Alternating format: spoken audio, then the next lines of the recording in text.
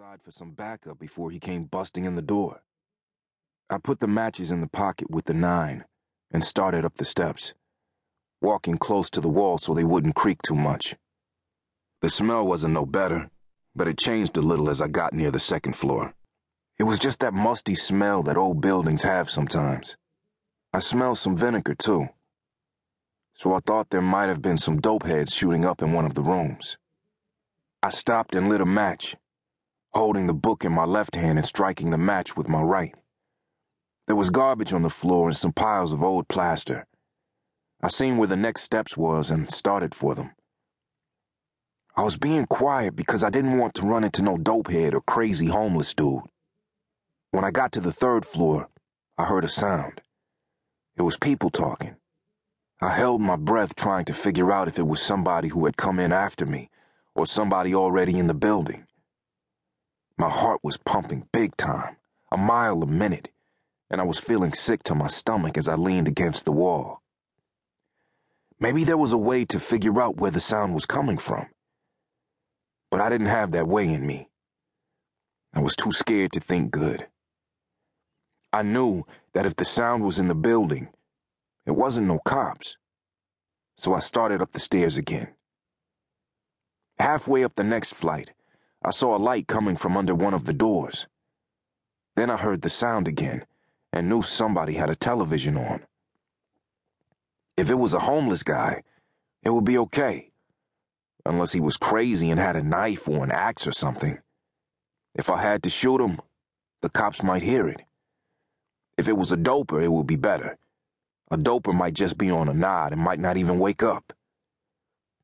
When I got to the landing, I saw the open door and heard the sound from the television. Somebody talking about how to get some CDs for only $9.99. I slipped past the door and up the last flight to the roof door. I lit another match and saw crack vials and empty baggies on the landing. I tried to turn the knob on the door leading to the roof, but it didn't move. I got long legs, so I put my back against the door and my foot against the post and pushed hard. Nothing. It didn't move.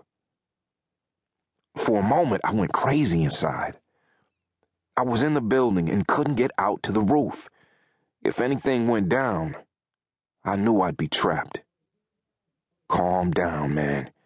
Calm down. I tried to talk myself down. Breathe slow.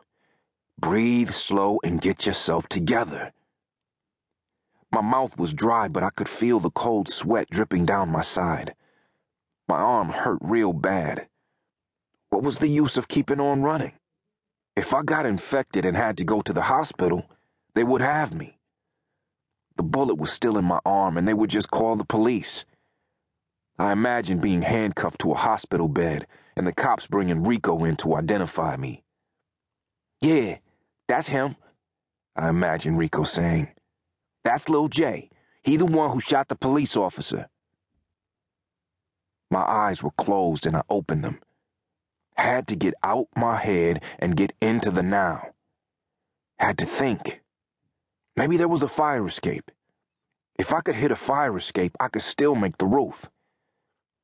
I went down the stairs quick, but still near the banister so I wouldn't make too much noise. If there was a doper in the apartment, he would know how to get out in a hurry. My hands were sweaty and I wiped them off on my pants leg. Had to look cool. Had to look confident. I took a deep breath outside the door, then pushed it open quick. It was a long room with a small television on a table in the corner. There was a dim light on the wall with one of those little yellow lampshades.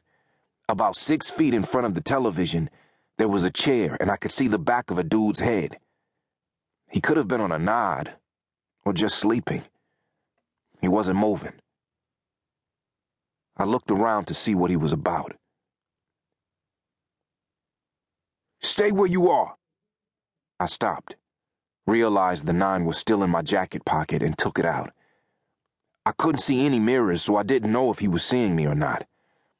I knew I didn't want to have to shoot this sucker and get the cops pouring into the place, and with my left arm messed up, I knew I just couldn't take him out if he had any heart.